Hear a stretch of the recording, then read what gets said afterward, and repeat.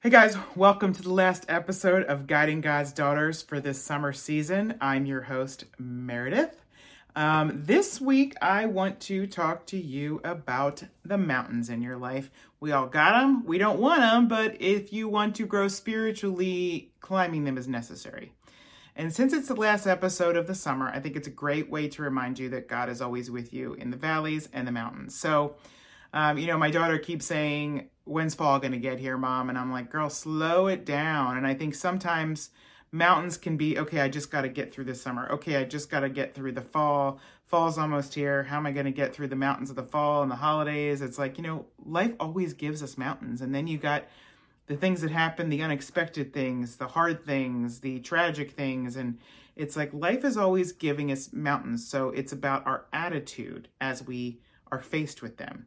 So what are the mountains in your life right now? I'll tell you about a few of mine. First of all, doing these podcasts. I agreed to do these podcasts and the Pulse FM ads this summer. And I was like, whoa, this is going to be a busy summer. I knew it. I knew it was going to be difficult, but I knew it was going to be a mountain, but I knew God was going to teach me in it. So it has been good. It's been a mountain, but I've absolutely had to extra rely on Him. Next is grief. I am walking into the last few weeks before my father passed away, and I was with him twice during those last 2 weeks. And, it's difficult because it brings up, a lot of beautiful things because I'm so blessed that I was with him. I did write about that in my first book here called Healthy Voice, Life Beyond the Weight. And no, it's not about losing weight, I'll tell you that. But this season, the fall is when I grieve him because he died on August 23rd. So this is a time when it's a little bit of a mountain and I just have to really trust in God and rest when I need to. We also have, many of you know we have a toddler, but we also now have a puppy. Love her to death already, but boy, is she a challenge. She chews everything, puked in the car the other day, runs to the neighbors when I take her out to pee. And it's difficult, but she's adding so much joy to our life, but it's also difficult. So you get what I'm saying. And my husband and I have climbed some crazy other mountains, infertility, parenting, his children after they were divorced, the loss of both of our dads. These are big, big mountains, but we've learned that our God is bigger. Deuteronomy 10:17 Amplified says, "For the Lord your God is the God of gods and the Lord of lords, the great, the mighty, the awesome God who does not show partiality nor take a bribe." He is awesome. So let me switch up to a song. There's a song by Lone Star that came out 17 years ago. Yes, I'm old, called Mountains. And I love it because, especially when I lost my dad loved this song too. And I was just reminded of, doesn't matter how big the mountains are, God teaches me how to climb. And this is how the lyrics go. There are times in life when you gotta crawl, lose your grip, trip and fall. When you can't lean on no one else, that's when you find yourself. I've been around and I've noticed that walking's easy when the road is flat. Then danged old hills will get you every time. Yeah, the good Lord gave us mountains so we could learn how to climb. And then the music video, which I'll add to the show notes, these two people, their stories, throughout the story, they're showing them actually physically climbing this mountain with their hands and feet. And it's like, whoa, sometimes that's what the mountains feel like, right? So it's all about our approach to those mountains. It doesn't mean we enjoy them. It doesn't mean they're easy, but when we know God is with us, we can climb them. So have you ever heard this quote? "You've been given this mountain to show others it can be moved." It's one of my favorites because it reminds me when I'm in the middle of a mountain, God's going to use it to help someone else. He's going to encourage someone else with it through me. So Romans 8:28 says, "And we know that in all things God works for the good of those who love him, who have been called according to his purpose." Yes, we're human. That doesn't mean it's always easy to climb these mountains.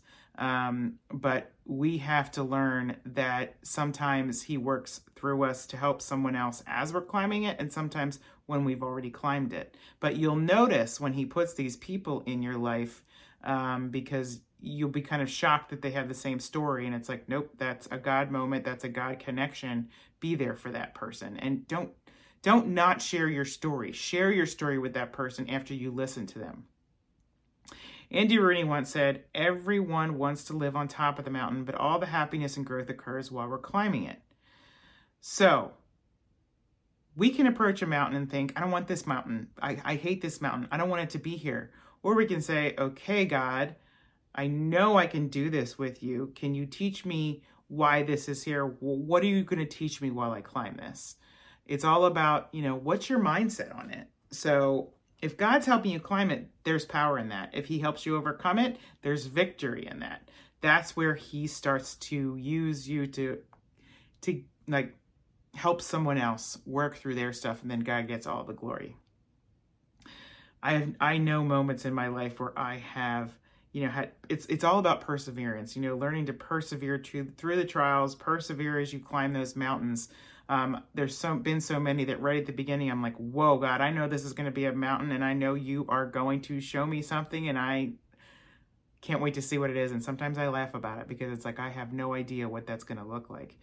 And so I want to remind you of that perseverance thing. It's James 1:2-3 says, "Consider it pure joy, my brothers and sisters, whenever you face trials of many kinds, because you know that the testing of your faith produces perseverance. Let perseverance finish its work so that you may be mature and complete, not lacking in anything." Romans 5:1-5. "Therefore, since we have been justified through faith, we have peace with God through our Lord Jesus Christ, through whom we have gained access by faith into this grace in which we now stand. And we boast in the hope of the glory of God. Not only so, but we also glory in our sufferings, because we know that suffering produces perseverance. Perseverance, character, and character, hope. And hope does not put us to shame, because God's love has been poured out into our hearts through the Holy Spirit who has been given to us." Wow, that is some powerful scripture. Perseverance is what we learn, character is what we grow, and hope is what we find when we lean on him in the trials. So there's this other song, many of you probably know it. It's by for King & Country. It's called Shoulders. I love it. Especially the video. I will send you a picture of, or I will put the clip of the video in the show notes. But in the beginning, there's a guy standing on top of a mountain, and he says, "I look up to the mountains. Does my strength come from the mountains? No, my strength comes from God, who made heaven and earth and the mountains." And it really reflects Psalm 121, 1-2. "I lift my eyes up to the mountains. Where does my help come from? My help comes from the Lord, the maker of heaven and earth." So if God made the heaven and earth, don't you think he can help you climb that mountain you're facing? Listen to Isaiah 54:10.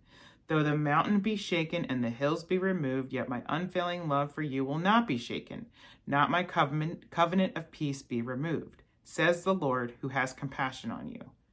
Do you know his love can't be shaken, his peace can't be removed, and he has compassion on you? Do you doubt him? Do you feel like you don't have enough faith to trust him? Well, listen to this, Matthew 21:21. "Truly I say to you, if you have faith and do not doubt, not only can you do what was done to the fig tree, but also you can say to this mountain, go throw yourself into the sea, and it will be done." Or how about this? Matthew 17:20. "Because you have so little faith, truly I tell you, if you have faith as small as a mustard seed, you can say to the mountain, move from here to there, and it will move. Nothing will be impossible for you." Jesus said that. So when you say, "God, I can't climb this mountain, it's impossible," remember that. And remember, God isn't focused on you getting to the top of the mountain. He's focused on you right now as you're climbing it. Yes, you need that perspective of the mountain as your goal, but he's with you now. When you get to the top of the mountain, it feels great because you have these views and you finally get through and you kind of see like, oh boy, now I see what God has brought me through, and you give him the glory. But you can't stay on a mountaintop. Life happens in the valleys, in the everyday life with people and situations and trials. And, before I had Ellie, I learned this. I used to go up north to my mother-in-law's house to write, especially when I lost my dad. That's where I wrote that book, Healthy Voice. And, I'd feel this peace, I feel peace because I have the peace of the Lord wherever I go. But when I was up there, it's like I wanted to carry the peace I was getting from there to where I am now. And I would get frustrated because I'd be like, well, why can't I just keep that feeling? Well, we're not supposed to. The mountaintop peace is a different kind of peace. We get away with the Lord. We're meant to get away with God, but not stay there, because it's in the everyday life, where the good stuff happens. I love these two quotes. First one is by a guy named Andy Andrews. It says, "Everybody wants to be on the mountaintop, but if you'll remember, mountaintops are rocky and cold. There is no growth on the top of a mountain. Sure, the view is great, but what's a view for? A view is just a glimpse of our next destination, our next target. But to hit that target, we must come off the mountain, go through the valley, and begin to climb the next slope. It is in the valley that we slog through the lush grass and the rich soil, learning and becoming what enables us to summit life's next peak." Billy Graham said, "Mountaintops are for views and inspiration, but fruit is grown in the valleys." Fruit is grown in the valleys. I was reading Utmost for His Highest, one of my favorite devotionals, and I read this from July 6th, and it really spoke to me, because I have been given a vision with Guiding God's Daughters that I know is going to give God glory, and I know it's for the kingdom, and he keeps kind of honing me in and helping me focus. It's kind of why I'm taking a pause on the podcast for a little bit, because I think he's trying to get me to fold it into a bigger vision. And sometimes we get this vision and we struggle, because we're like, okay, it needs to come together on our time, but we have to seek him, and he reveals it to us and makes it real. And so July 6th, I'm just going to read the whole thing to you. It says, "We always have a vision of something before it actually becomes real to us. When we realize that the vision is real but is not yet real in us, Satan comes to us with his temptations, and we are inclined to say that there is no point in even trying to continue. Instead of the vision becoming real to us, we have entered into a valley of humiliation. Life is not as idle ore, but iron dug from central gloom and battered by the shocks of doom to shape and use. God gives us a vision, and then he takes us down to the valley to batter us into the shape of the vision. It is in the valley that so many of us give up and faint. Every God-given vision will become real if we will only have patience. Just think of the enormous amount of free time God has. He is never in a hurry, yet we are always in such a frantic hurry. While still in the light of the glory of the vision, we go right out to do things, but the vision is not yet real in us. God has to take us into the valley and put us through fires and floods to batter us into shape until we get to the point where he can trust us with the reality of the vision. Ever since God gave us the vision, he has been at work. He is getting us into the shape of the goal he has for us. And yet over and over again, we try to escape from the sculptor's hand in an effort to batter ourselves into the shape of our own goal. The vision that God gives is not some unattainable castle in the sky, but a vision of what God wants you to be down here. Allow the potter to put you on his wheel and whirl you around as he desires. Then, as surely as God is God and you are you, you will turn out as an exact likeness of the vision.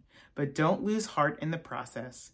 If you have ever had a vision from God, you may try as you will to be satisfied on a lower level, but God will never allow it. So if you have a vision for your life, I don't know if it's for, some business, something that is going to benefit the kingdom, or it's just a vision for a family, a vision for something, he has to kind of take you down to the valley to trust in him when it gets tough. So, side note, I just ask that you would pray for that vision that the Lord has planted in me, that he would carry it through in his will and in his time. So as you climb the mountains and walk through the valleys, give God the glory for everything he's doing, even when it's tough. Just, okay, glory, this is for you, God. I don't know what's going on or what you're doing. I give you the glory. He works it all together for his good. And when you get down, seek him. When you're doing good, seek him. Be grateful when climbing the mountain, when it's tough, because he will use it. And notice those people he puts in your life that share your story. That's no mistake. God is using you as a vessel. And if you're in one of those really rough spots, look for the people who have a similar story, that have walked through it, and ask them to share their story with you. It will help you. Friends, I hope this message has encouraged you. I hope this season of Guiding God's Daughters has encouraged you. And thank you to my new listeners that have tuned in from Pulse. It's great to have you.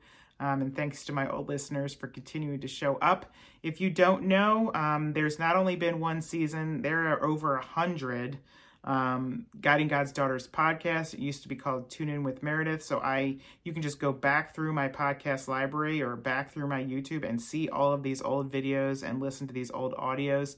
So I suggest until, my next season comes, go back and listen to the old ones.